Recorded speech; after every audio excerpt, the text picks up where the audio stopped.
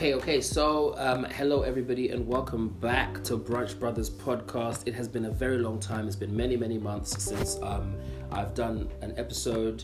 Life has been very, very interesting. Been very busy, doing all sorts of really cool stuff.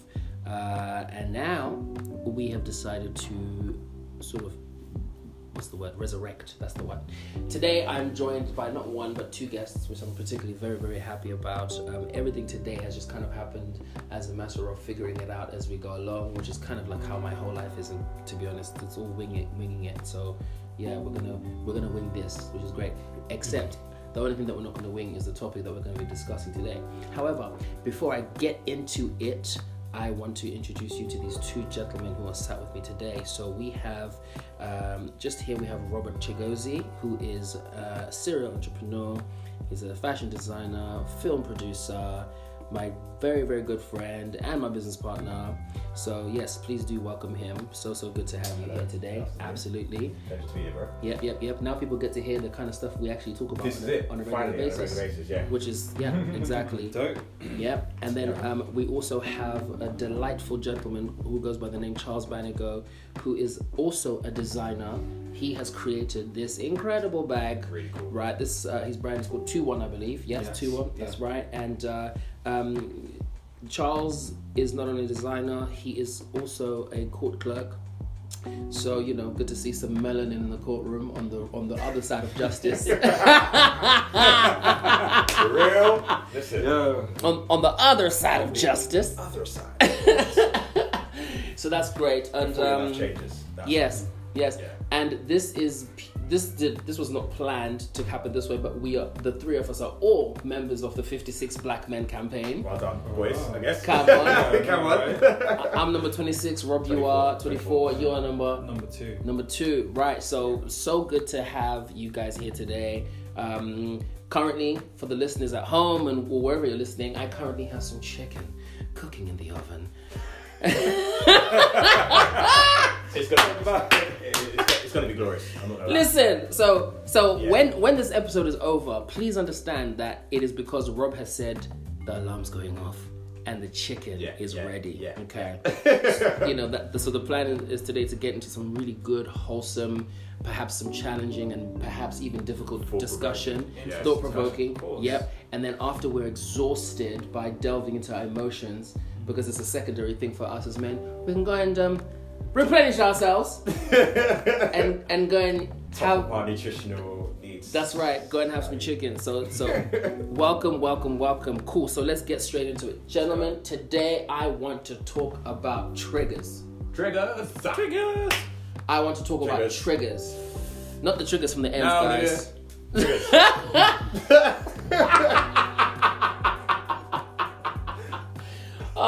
I want to talk about triggers that are formed as a result of various traumas in life. Why do I want to talk about triggers today? Well, first of all, I think we should talk about triggers on a regular basis. It's necessary, it's important. We are naturally programmed to ignore triggers, and when you find people suddenly losing their mind or just not being themselves, having a particularly difficult time in terms of existential crisis, identity crisis, it's a lot to do with not being able to identify triggers. That is what I have found. Guys, I'm not a psychologist, but I'm speaking That's pretty from accurate. Yeah. Summary of kind of that, Right. Definitely. So, on Friday, this is a couple of days ago, by the way. Friday, I had a fairly good day, feeling some type of way. I was in my feelings a little bit. I didn't know why.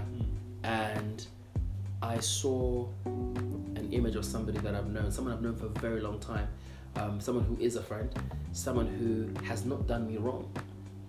Okay? I need this to be clear. This man has not done me any wrong, but I saw his face on Instagram and Facebook and was triggered. Right. I'll tell you another one. Then I bumped into somebody later on that day. I went to the cinema. Shout out to Marisai Martin. the youngest executive producer in Hollywood. I went to go and see your movie the other day. I think you're a star. I think you're amazing. Shout out to Regina Hall and to Issa Rae. Love you, queens. Issa Rae, you inspire me. You're the reason why I network sideways and not upwards. So thanks for the shout. I went to go and see Little the other day, and straight after I bumped into an old schoolmate of mine. I'm talking 20 years back. Okay, so. I went to a school called Archbishop Michael Ramsey. Anybody who from Southeast London who knows what Archbishop Michael Ramsey is will understand that place was indeed the devil's pit. It was one of the ugliest places to go to school, not just visually, but it was soul destroying. You know, strong. You have to be a strong person to deal with that. Yeah. So. Right. You're local, so you know about it, Charles. And listen, yeah. I mean, we're talking about, you know, students being airlifted by a helicopter because someone's, you know, back got broke so badly in a fight. We're talking about someone who was hospitalized after being hit in the head with a crowbar. We're talking about Friday afternoon fights between Michael Ramsey and Sacred Heart. It was tradition, it was culture. And for those of us who didn't participate, we had to walk down to Kennington to get the bus, because bus drivers were not stopping for 2 or 3 bus stops near the schools because they were not trying to have the passer on their buses, right? So it was horrible. I got bullied severely, but not bullied in the traditional sense where you get pushed around and stomped on and whatever. I mean, that was only sometimes, you know, but generally it was lots of mental and emotional abuse, yeah? So, bumped into this old schoolmate after the cinema. Really happy to see him. Again, have to emphasize, he's never done anything wrong to me. We've never even so much as had an argument, okay? But I was triggered, gentlemen. I was triggered because those 2 people who I went to school with, one who I saw on socials, one who I saw in person, they reminded me for some reason that day of this horrible, dark past that I deliberately suppressed back in 2002. Before I left that school, I was like, I don't want to remember these people. I don't want to remember what happened. It was too painful. It was too much. When I was moving away, I was very keen on a fresh start, not knowing, you know, at the time that this would come back, you know, in many years and bite me. So I called you, Rob, as I do. I was there. I called Rob. I was there. You know, when I'm in my feelings, I call Rob and I'm like, yo, like something's happening and... you know, I want to tell myself to shut up because it feels silly, it feels stupid, but I'm like, no, talk. And whenever I try and sort of back away from talking, Rob's like, nah, man, talk. Get it out. You know, you need to address these things, mate. Yeah. There we were. We had actually gotten on the call to discuss a film that we're co-producing at the moment, and then it turned into all about my emotions. So I want to tell you what came up, what the trigger. Or what was triggered, okay? Rob, you and I had a discussion in December about something that I call abandonment issues, abandonment complex issues. Yeah. I have what I describe as abandonment complex issues, okay? And what that means is that when I form a close relationship with somebody, subconsciously, I don't want them to leave me, okay? Now, I'm not the clingy type. I'm not going to call you like 15,000 times a day or whatever. If you tell me you're busy, it's calm. Like, it's not an issue. But in terms of like friendship, if I start to sense any kind of distancing, anxiety happens. The reason why that even happened is because when I was bullied so much as a kid, I didn't have friends. Do you get what I'm saying? So not having those friends, and then eventually you grow older, you stop finding people who genuinely like you for who you are. When things go pear-shaped, you're devastated. Yeah, even more so, yeah. Exactly. You know, I remember when Rob started dating this girl, you know, and I was like, yeah, really happy for you and everything, but I want to come clean about something. I said, I have abandonment complex issues. I said, I know that you're not going to switch out our friendship for this woman. You know, I know you're not going to switch out our business for this woman, but the entry of a new person into your life, it triggers my abandonment complex issues. Do you understand? Right? That was so hard for me to say, but I understood it was very important for me to very, very to say it. Yeah. So no, I said it's important for the other person to know as well, especially like in the relationship we have where we're always like speaking, we work together closely with friends, with bros, like all that kind of stuff. this Exactly. is very important. Yeah. And I expect that to be, expressed. So, the things that were triggered that day, just by seeing those two people. First, it started with the school memories, and then it went on to the betrayals, and it went on to the actual abandonment.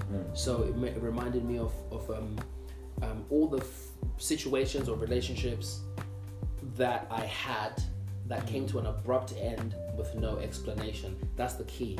No explanation. It's not that these things ended, it's because there was no explanation. So things that happened when I was in year 7, year 8, year 9, things that were unexplained, things that hurt me but remained unexplained. When my father left our family when I was 14 years old, to this day, 16 years later, unexplained. Okay? In my adult years, two very dear friendships that one became super skewed and the other one just came to a dead end. To this day, no explanation. So when I see something that reminds me of being left behind or abandoned, I am triggered.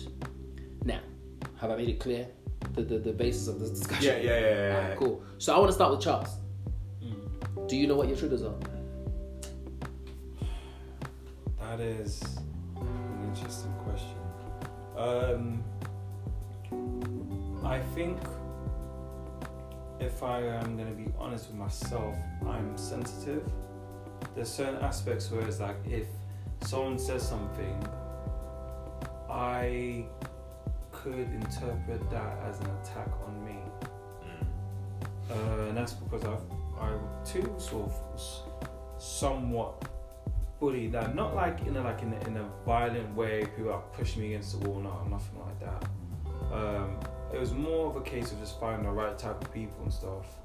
But besides from it, I guess sensitivity, I'm sensitive, that's one. And I guess I could take things, I can take things, what's the word I'm looking for?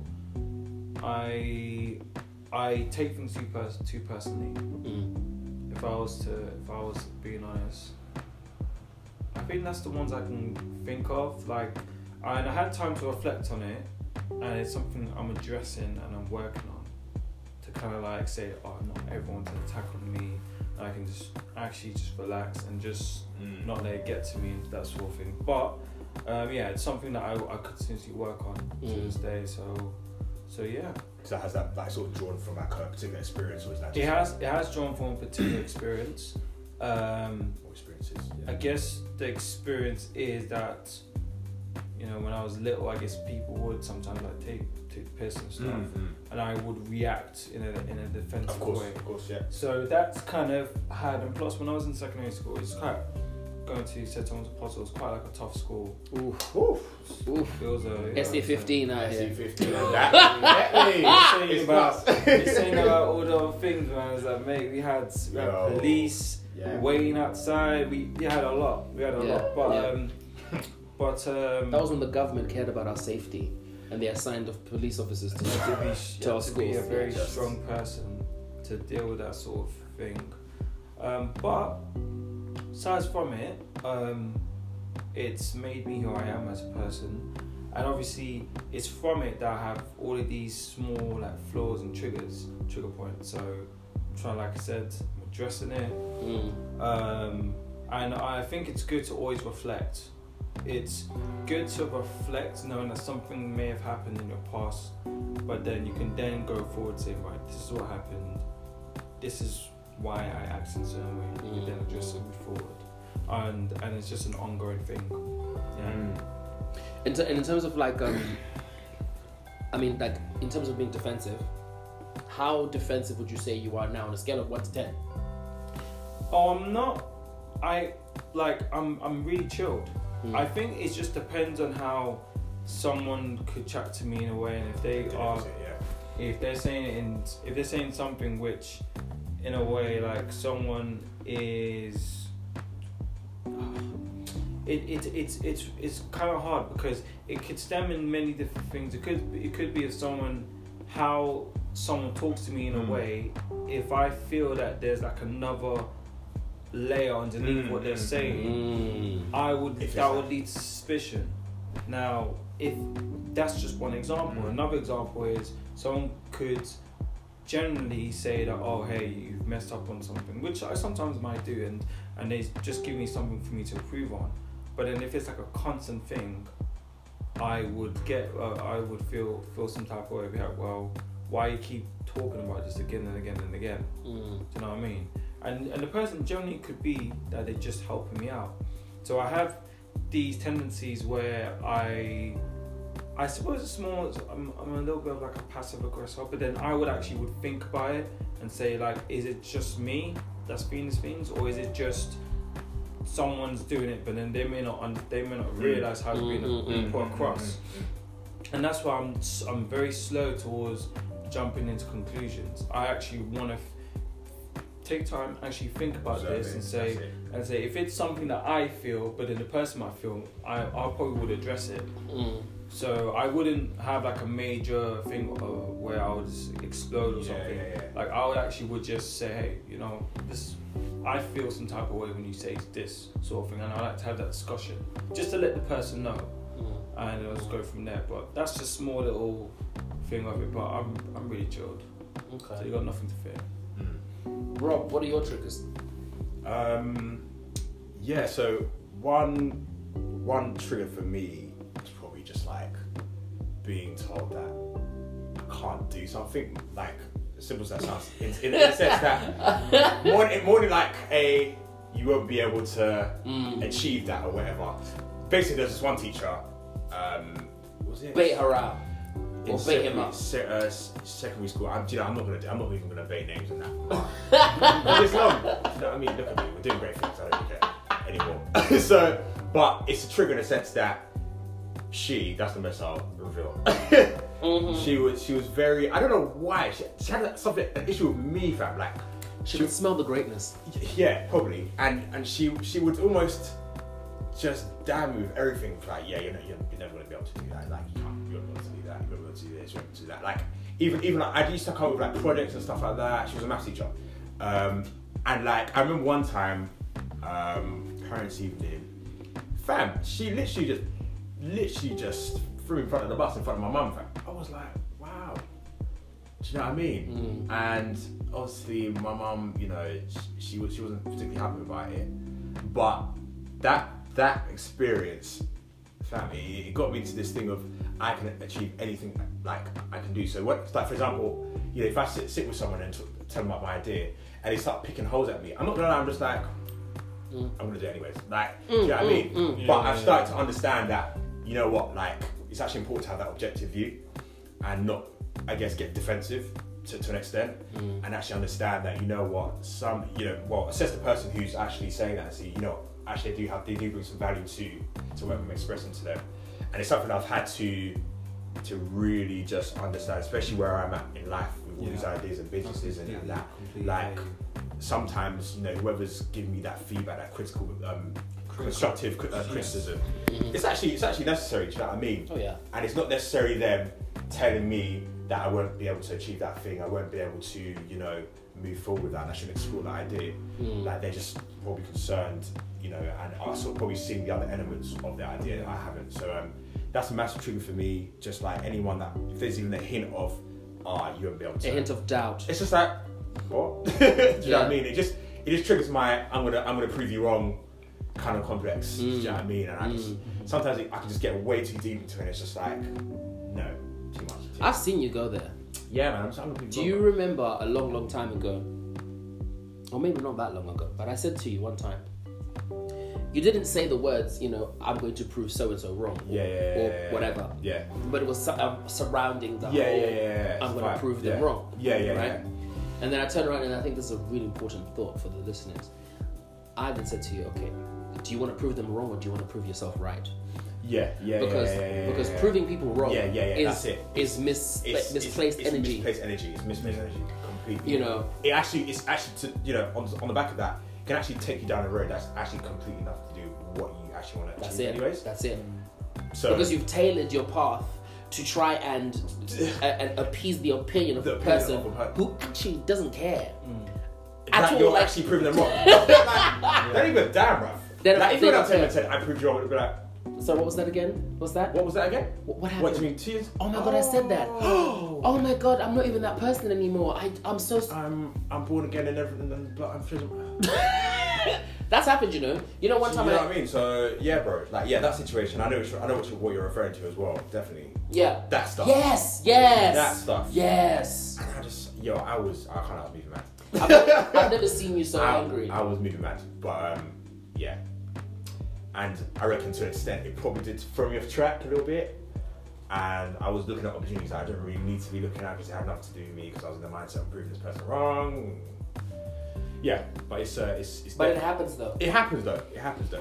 And I think it takes a bigger man to admit that you went off track because you were trying to prove 100%. something else wrong. Yeah. I think it takes a bigger man to admit that. Okay, so I want to touch on because I think it's important that we talk about these things and we talk about how we feel about them and how we are affected and so on and so forth. It's really, really important. Brunch Brothers is all about getting in touch with your emotions and being able to be emotionally aware and emotionally act. You know. So one of the things that I'd like to share is what I realized after I had my super trigger moment. Now, when this trigger happened, I didn't react in like a wild way. I was particularly besides myself, especially because when I realized I was triggered, I wasn't in any kind of pain. I didn't have that usual heart-wrenching, gut-twisting. It was just something that says, you're triggered right now, and you're triggered deeply. And if you say it out loud, it's going to sound hella stupid. Because you're talking about stuff that happened between 20 years ago and 2.5 years ago. Get over your damn self, you fool. Right? And so, as I'm going through that, Rob is like, okay, cool, just had this really great meeting, I'm gonna call you so we can catch up. I was like, brilliant. How soon is that gonna be? Quickly. Because I was like, we need to talk. I said, I'm triggered.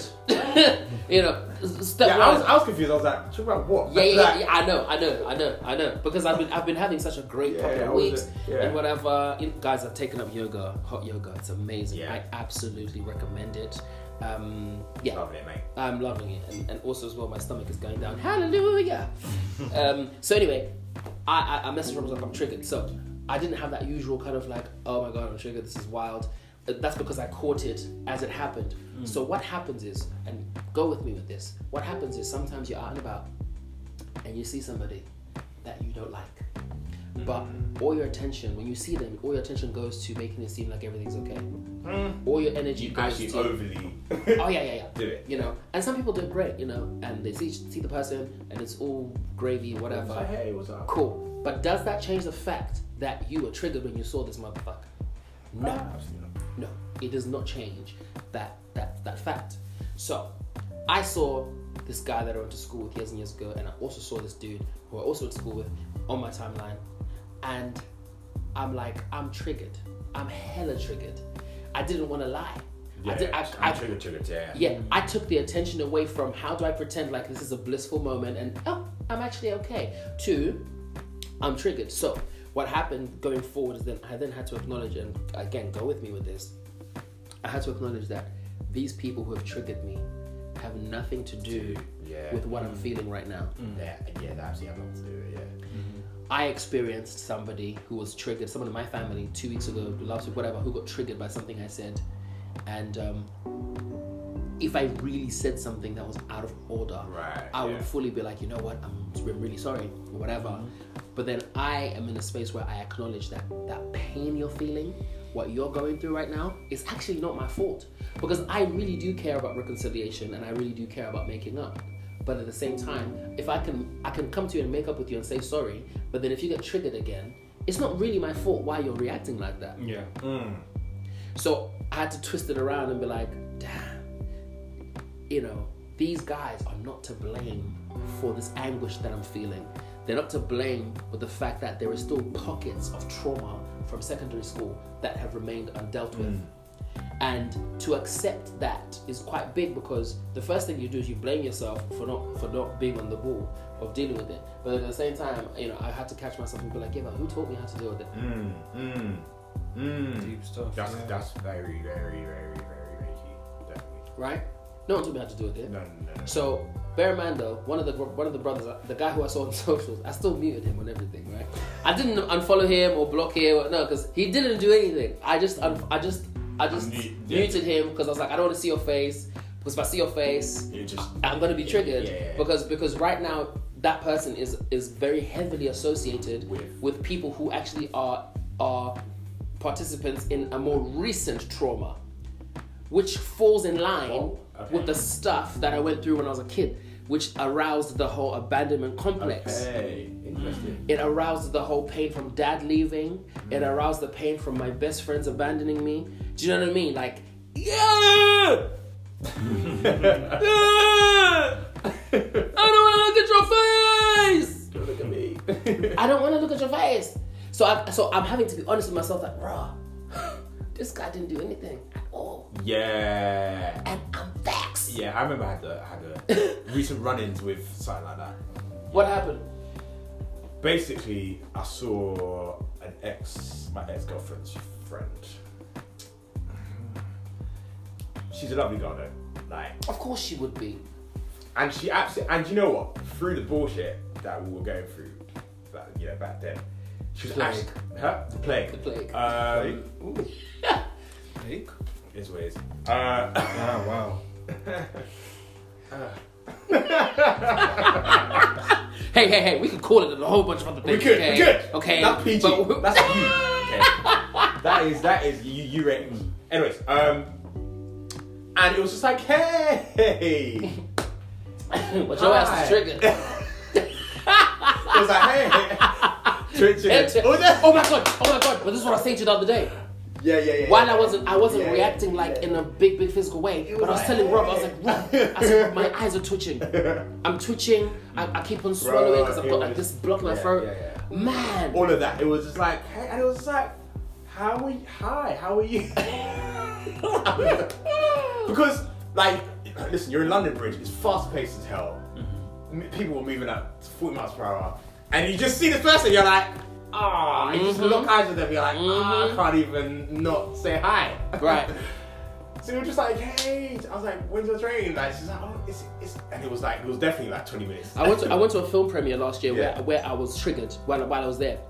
I went to a film premiere and I saw these two people and I was like, not today, Satan. Yes, I remember. And before the credits rolled, I snuck out the cinema because I was like, today, because I can't lie. I'm a really bad liar. I remember that. Yeah. And I'm a bad faker. Yeah. So if I saw them, and you know me, I'll open with the hi. Yeah. I legit had to say it. I was just going to an appointment. I was in a rush because I just couldn't. I was just like, yeah. I was like, listen, I've got Ryan. It's good to see you. Everything's going well. I died off. I wasn't going anywhere. I was going home. But like, I'm not trying to, no, I wasn't trying to do it. I wasn't trying to take myself back there. And she had done nothing wrong. Definitely nothing wrong. But it's your associated, simple. So I think what happens is yeah. I think what happens out there with people, especially us men, we experience these things and then we try and find justifications for our actions, like as a result of whatever that triggering is, and that justification very rarely points to the fact that we're hurting for another reason, and that reason is our responsibility, solely our responsibility, to figure out and really go into it. And as men, we want to do things that we know how to do. We want to do things that we're proficient at. We're very, very rarely, we're not like predisposed to getting out of our comfort zone emotionally. Physically, go and climb that mountain, go and drive that fast car. Yeah, we've been doing that. It's like, beat my chest, my dick's bigger than yours. Yeah, all of that. But like in terms of like, my heart's bigger than yours, or my heart is my emotions are important. My mindset is key. We don't really go there, and so for me, I've had to go into this really scary, surprisingly not so dark place of accepting that. Wow, so these broken pieces from 1999, from 2003, these things that have shaped who I am, that have helped to shape who I am, are things that are my responsibility to figure out. Yeah. I have to fix it. I have to do something about it. And we also don't like the idea. And Mandan, please feel free to just to disagree if you want to. Yeah. But I think that we don't like the idea of collaborating with another human being in dealing with those emotions. Yeah. As men, yeah. As men. 100%, definitely. Yeah. I mean, look, like it, and I think that's something that's just hardwired into us in terms of just I'm a man and I'm a man and I can deal with my stuff because I'm a man and because I'm dealing with my own, I'm a man for that reason. So even more so when it comes to emotions, no way. It's just like what? Why would I go and sit down with my bros like we are doing now and just be very open with just talking about triggers and emotional trauma and blah blah blah. It's just it's just not something that is a construct of society. It just doesn't work. Well, relative to the constructs of society. It's so important because as we know, the highest killer of men under 45. It's suicide. Yeah. So It takes a and I'm sure if some of those men had an outlet to speak with their bros or whatever, I'm sure some of them will still be here Freely as well. Freely. Yeah, that's with no, and it's just like there's no judging. It's just like we're understanding. We're like cool. Hang on, let me put something out there. So, and even if you are going to be judged, and then what? Okay, and yeah, in a sense that I hear you. In a sense that it's like, I hear you. Yeah, and then what? No, because that's like you got to see. Exactly. Because it's like sometimes. What we've done is we've created in our circles. We've created a space. For example, first time I met you, we just hit it off. Like it was nearly charts. Like it was not even difficult, right? I'm like, okay, cool. For me, I can tell what kind of a person somebody is like when I meet them. Blah blah blah. Me and you met, and then we were outside BBC Studios after we did that show that morning.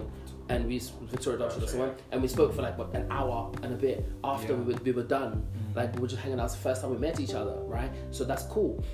Me and you, Rob, like the first time we met.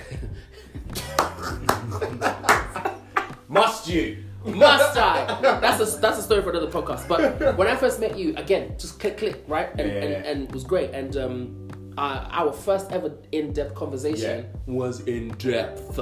In depth, right? In depth. But what it is that we've created situations where we are comfortable in that way, right? And I personally believe that I've created an environment around me where people will not and do not feel judged. But then how about this? What? So because you can't find a place where you don't feel judged, you can't deal with your emotions, is that healthy? Yeah. Is that advisable? Is that an excuse? Yeah. And to judge is to could be just to pull someone up and be like, actually, hold on. Do you know what I'm saying? And that's where actually the growth is and that recovery is. So, for example, there's some things I might say to Gas and say, you need to go speak to someone about that. Do you know what I mean? That could be my way of saying, look, you're not necessarily addressing this the right way. I feel like I'm being chastised when Rob talks to me about stuff. And the thing is, like, he deals with it in the way that I prefer, which is pretty much like a straight away thing, because I don't do this whole like later. On New Year's Eve, he messaged me. He goes, "Oh, we need to talk about something tomorrow." I said, "Nah, now." I said, if there's an issue, let's talk about it right now, because I'm not trying to go to sleep on New Year's Day morning. Not knowing. And then tomorrow, the first conversation we're going to have when I wake up is something that I did wrong. So we spoke about it. He told me what I did. I was devastated. I was like, oh my God. Of course. Oh my God. I was like, awful. How dare you, right? To me, to myself, right? But then, but it's all cool though, like, do you know what I mean? No, of course. It's important to... Of course. And even though you're not judging me, one will probably still feel judged to a degree. Which is normal. Which is normal. Which is fine. Yeah. Do you know what I mean? But don't now then go and like shut yourself off because it's like, because they're just gonna judge me. Brethren, what? Sometimes most times the solution is in the judging, quote unquote. Or the feeling. Or the feeling. But because then it opens up your mind like, actually maybe I'm. But though, it's not what they're feeling is not judgment. It's something deeper. It's conviction. Yes. It's conviction. It's like because the thing is when you start to feel like when you're defensive, you're battling against what you know actually is the truth. When someone has actually told you, you're like, raw, like that's you're right, but no. Yes. On the outside, you're like, no, I'm a dickhead. Like, do you know what I mean? So, boy, it's all mad. So Oh actually, my you're right. God. It's important, man. Charles, what are your thoughts on the whole feeling of being judged per se? What's your take in terms of like how you deal with things, and who, you know, are you someone who finds it easy to reach out to others to say, look, this is what's going on, I need to work on this or whatever, or are you more kind of like hermit-esque where you like just sort of try and deal with things in your corner? I think it's a bit of it's a mix really. Like at the moment, like what you guys are saying about just as men we're not being open, expressing that opinion, saying about, oh, I feel some type of way, I need help. You know, I find it's something I am doing a bit more now than ever before. Like if I feel down, I'll talk to one of my boys and just let them know, like, and just tell them even just like how I feel and stuff, you know. But then I was afraid of judgment. 100%. I was scared of judgment. I don't want to be judged. Like, why would I want to be judged and all that? But then I saw like, well, in life, there's always conflict. You know, do you know what I mean? And the idea I was coming from now that I'm getting a bit more, that I've come to terms with, is the idea of having an open discussion that sometimes can be seen as you wanting to have an argument, but it's more of an open social conflict, as in talking about stuff, being direct, which if you can say it, depending on how the person is sensitive, they could see it as, oh, you're under attack, but you're having a discussion. Do you know what I mean? So that's something that's like, oh, you know, I've come to the conclusion, and yeah, I'm okay with someone, with my friends even pulling me up and say, hey Charles, you may have did something wrong, etc. And they tell me how they feel, and I'll ask them, well, why do you feel this way? And then they'll ask me, and vice versa. That's the openness. But then that takes a certain amount of bravery with you to say that, okay, this is how you feel, and just get it out. And it's not something that I did from before. Like I'm not that expressive. I think now I'm a bit more expressive, but it's something I had to work on. And the way that we're living in now, like I remember I went to a funeral of a friend who passed away due to suicide, and you know, like that really was like, that was a big question mark, because I was just feeling myself. It must have been so sobering. It was in a way, in some sort of way, because we hung around not as much, but I always see him as happy. He was always good.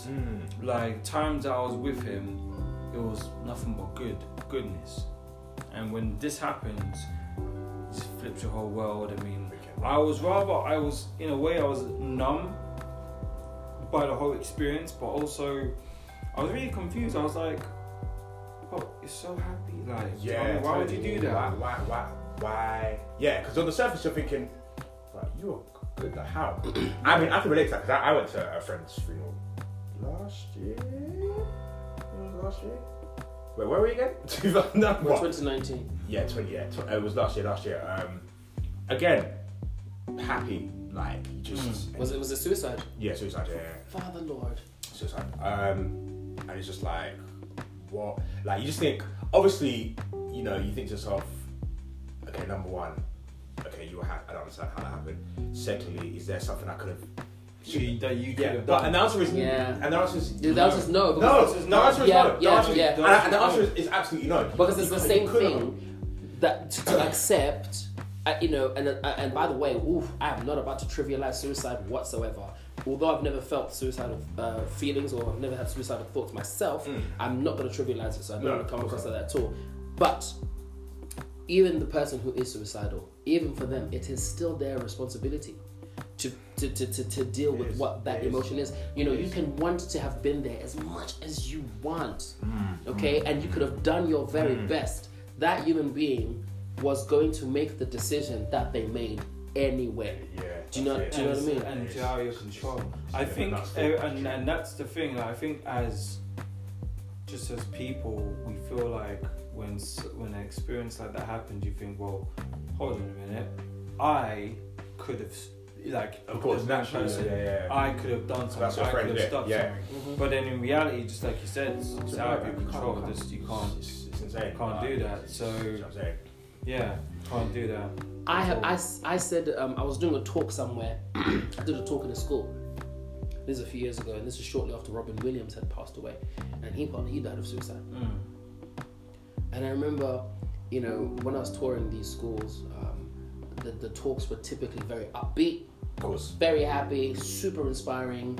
You know, got tears every now and again or whatever. But it was like, you know, like, oh my God, I'm crying because I can't believe how amazing you are and how, you know, how amazing I am and you know, people just having realizations. But then on one particular occasion, someone made a comment to just kind of like bypass people who are seemingly fine. And I said no. I said those are the ones you need to be checking on. If you have friends, if you have friends or know someone who's a comedian, check in with them. Someone who deals with awkward situations by telling jokes. Someone that's giving away a lot of energy, man. Yes, someone who's just doing the most. Hi, all of that. Those are the people you need to be checking. People that are giving out hella energy. Yeah. Check on those people, man. Because you know what, man? These people are trying to turn up the volume of a different voice. Because there's one voice over the one that's saying you ain't shit. Over the voice that's saying that thing you're trying to do is not gonna work. That voice that says all of these ideas you've got in a world of 7 billion people. Who do you think you are? Yeah. These voices that can be so demonic, even. Demonic. Now, those people, those high energy folks, you know, check on them. Yeah. Check on them. Do you know? And I have to speak for myself on this next comment. Do you know, in my journey so far, which just for the listeners out there, just so you know, I feel great. By the way, I feel amazing. I'm very conscious of my mental health. I'm very conscious of myself, and I'm actually due my mental health assessment. Good. Very soon. So excited about that. Yeah. And it'll be my first time dealing with any kind of like psychiatric. That kind of process. Exactly, right? No, I haven't had any kind of breakdown whereby I have to now go and see this. I actually referred myself because the same way I picked up my yoga and I said, okay, cool, I need to sort my body out, Yeah. People need to start treating their mental health as if, you know. Right. Just as important. As in, like, you know, when someone goes to the gym, you see there's a difference. And it's like, that's right. To the gym. It's like, that's right. Just because the mind you can't see, That's right. mental health, doesn't mean you don't need work on that. That's right. That's important. That's good. Yeah. Nice. So I'm excited about that whole thing. But what I'm gonna say is this. For me, I still battle with the fact that I pretended to be okay for so long because of all of the pain I was in. I mean, if the irony of that, isn't it? Oh God! I mean, if you just imagine. And I've written a little bit about this in my new book that comes out next year. I dealt with my family breaking down while going to school. While on a couple of occasions, my mom and my siblings and I had to sleep in a hostel because of domestic violence. And by the way, can I just touch on this? One of my aunties read my first book. And because I made brief mention of infidelity and domestic violence, her feedback to me was, oh, your book is really great, but next time, give us a read so that we can just, you know, edit a few things out because you don't want to embarrass your family. That is the energy we are going against. Yes. We do not believe in that energy. We do not support that energy. I say, talk your story. I said, auntie, all due respect, it's my story. And this is what's And this is what happened. Now, back to my point. The thing that I'm still battling with is that I pretended for so long that I was okay that now when I look back, when I stand where I am at 30 years old and I look back and I look at just how broken I am still in a lot of ways, that can be very disheartening. That is an issue.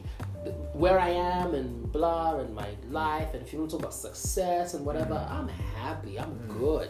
I'm absolutely good. But the battle is looking back and thinking, shit, I am broken.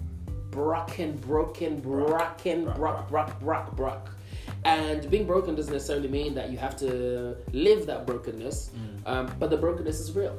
And the only thing that gives me hope and that makes me feel better is the fact that as much as I would have liked to do things differently, there was nobody who had the time nor the capacity to say, this is not how we deal with trauma.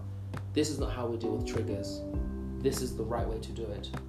I grew up in the epitome, as do we all, in the epitome of, man, them don't do that. Yeah. 100. Yeah. It's like, you what? You want to do what? No. Right. So, for me, I mentioned earlier to you, Charles, in the kitchen when I was seasoning that wonderful, sumptuous chicken that we will be devouring. Let me set the timer real quick. Very short. What's the timer say? How long does the timer say? 4 minutes. 4 minutes. 4 minutes, and then I have to go and put the potatoes in and whatever. Okay. But we'll be okay to continue the conversation. Of course. So for me, I've had to deal with the pain and the reality of looking back. So I was saying earlier to Charles when I was seasoning the chicken that we're talking about something completely different. But I said this. I said, I said you have to become friends with pain. Yeah. I did hear you say that actually, and I was just like, yeah. You have to become friends with pain. Yeah. Actually, and just comment on that, like, in doing that, I think you can actually live almost like a perfect life. Like, a perfect life is not a flawless life. Like, people think that, a perfect life is where there's no pain, there's no flipping. Yeah.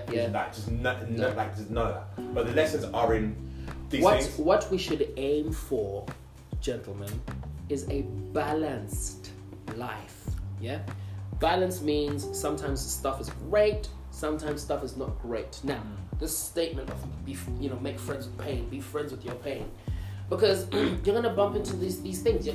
I did not expect to bump into anyone in the cinema, not in that particular location, not at that time of day. And not in the succession it happened. And not in the succession that it happened.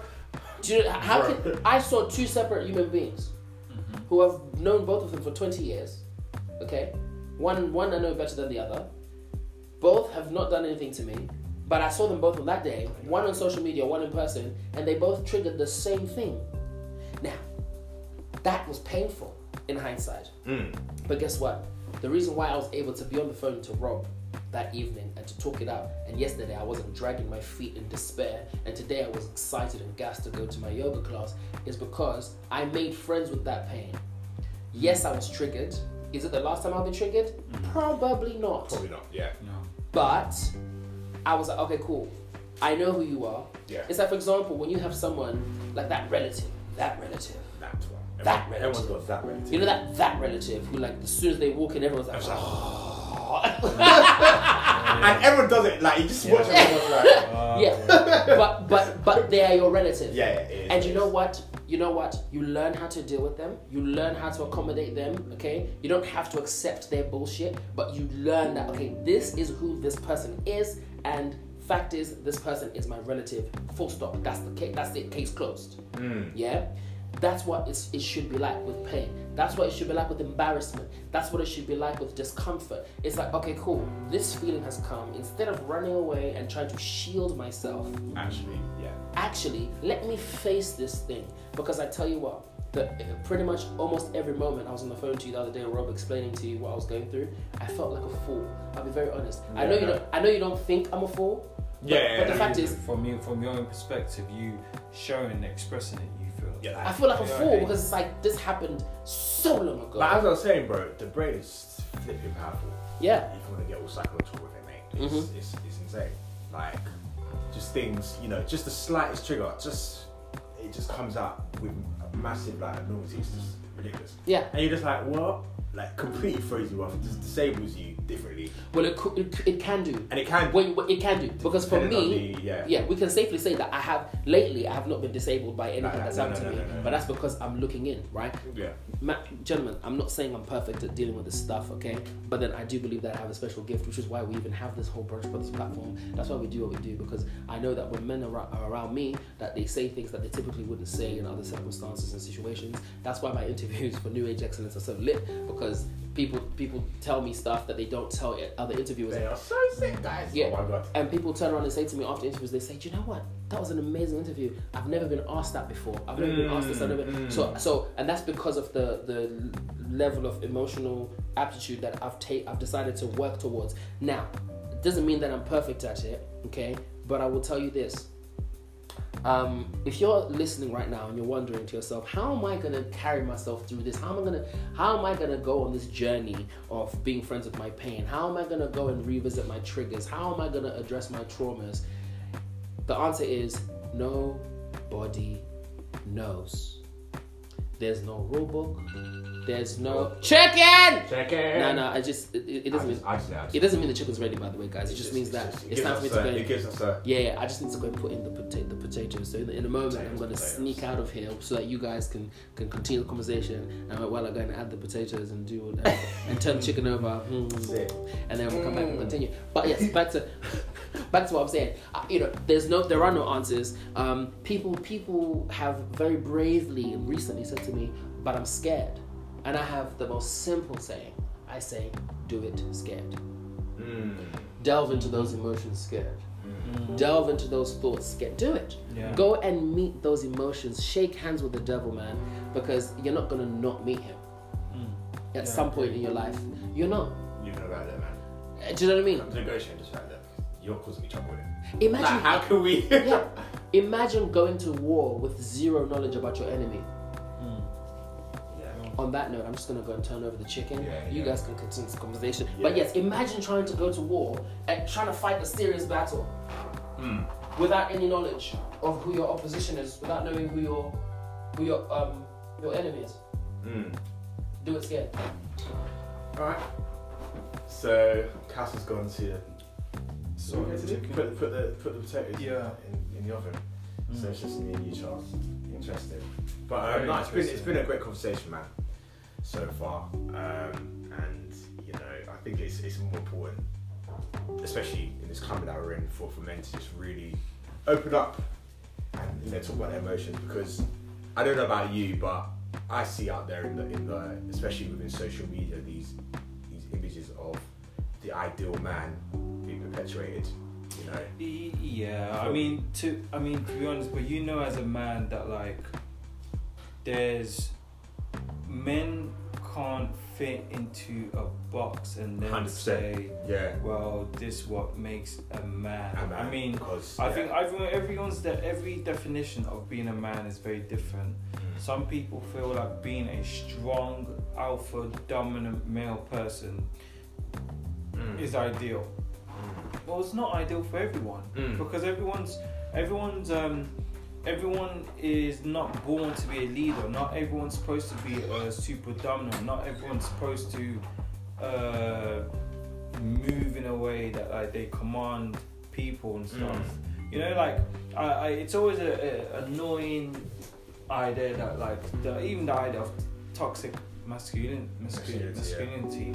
I sort of sit there and think, what is toxic masculinity? Why is this narrative being driven to say that men have this toxic masculinity?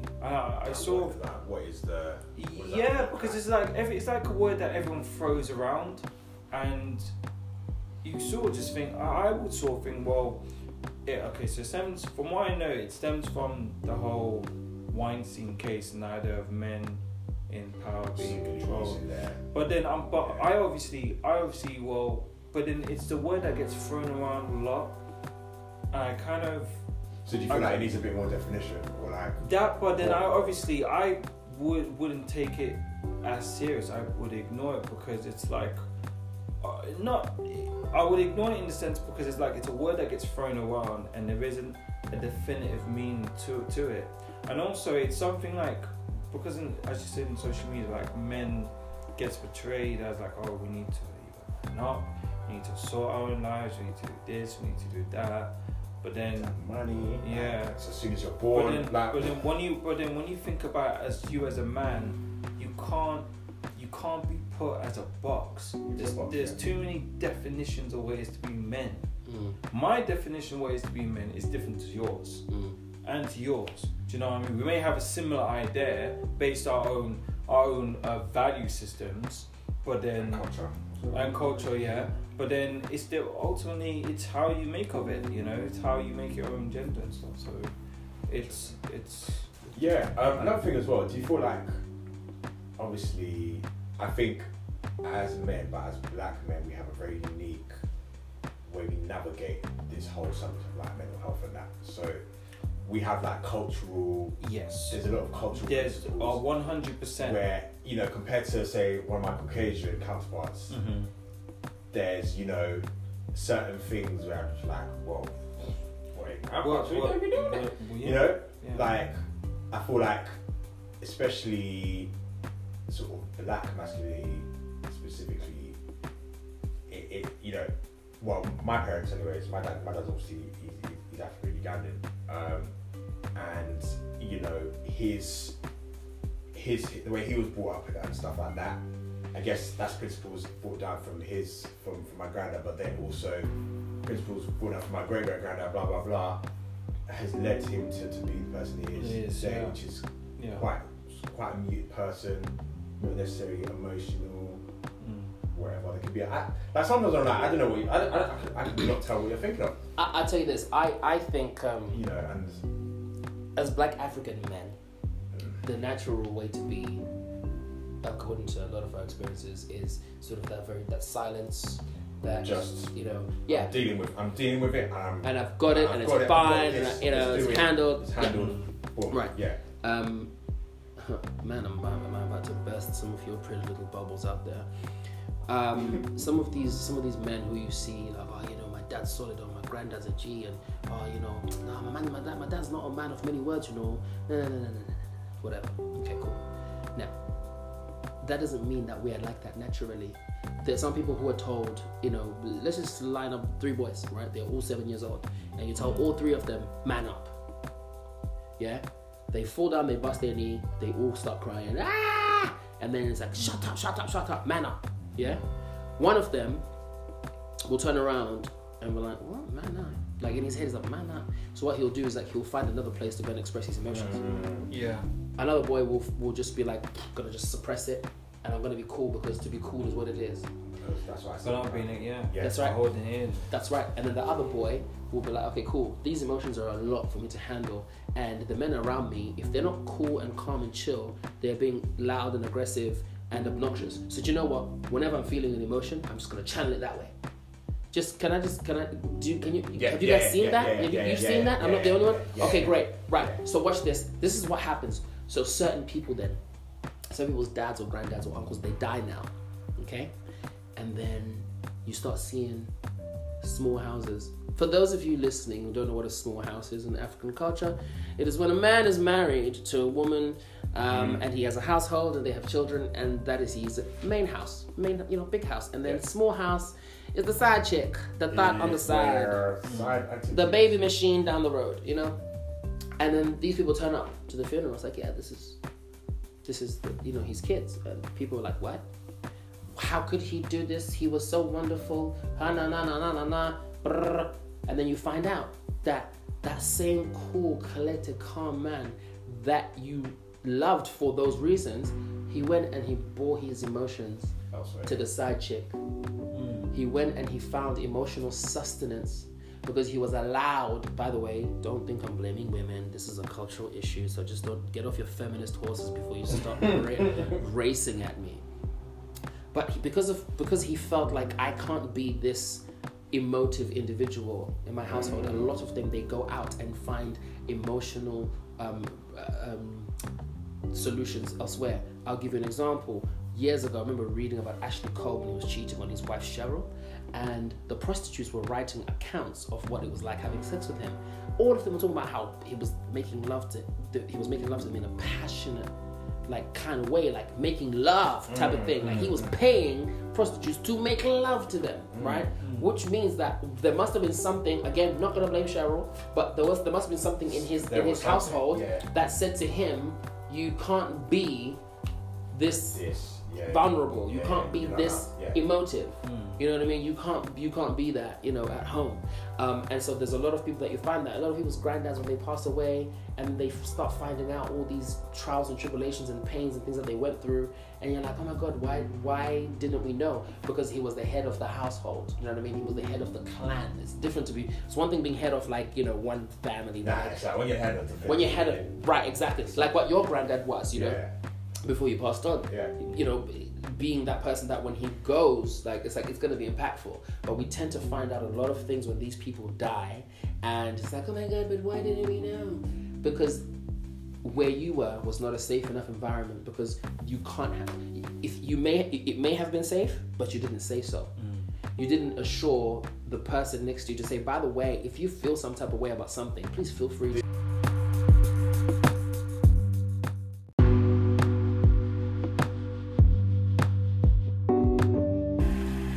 Okay, listeners, we have changed location. We are now in the kitchen because I'm just finishing up this delicious dinner. The aromas. Yes, the aromas are truly delightful. Unfortunately, Charles has had to go. So first things first, we ran out of recording space before, and we were just chatting away for another 5 minutes, and so whatever. So the last thing that we touched on, obviously, was the whole thing of when certain people have. They're running families or being the heads of a family or whatever, the head of a family, and then they die, and then you start to discover who this person was altogether, someone completely different.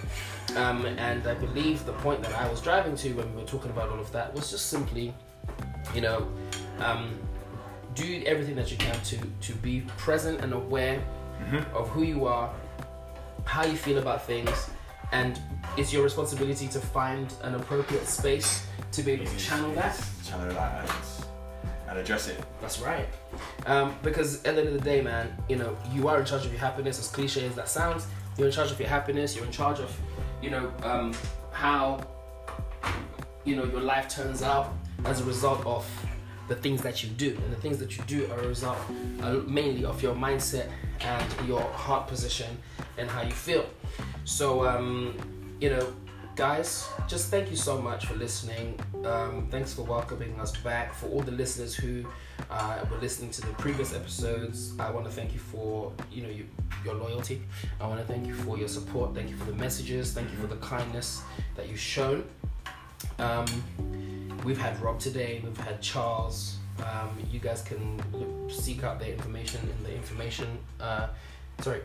Their social media contacts in the information. That comes with this episode, and yeah, just also if you have any questions or anything, hold on, I've got to taste this. Topic suggestions. Oh my God, this is so good. The Lord is good. Yes. If you have any topic suggestions, anything, any questions, whatever, feel free to get in touch, be in contact, and yeah, all good in the hood. So. Yeah, this has been Brunch Brothers Podcast. This has been Rob. And I have been Cass. Thank you so much. Peace and love. Happy Sunday. And the rest of the week, whatever day you listen to this, good morning, good afternoon, and good night.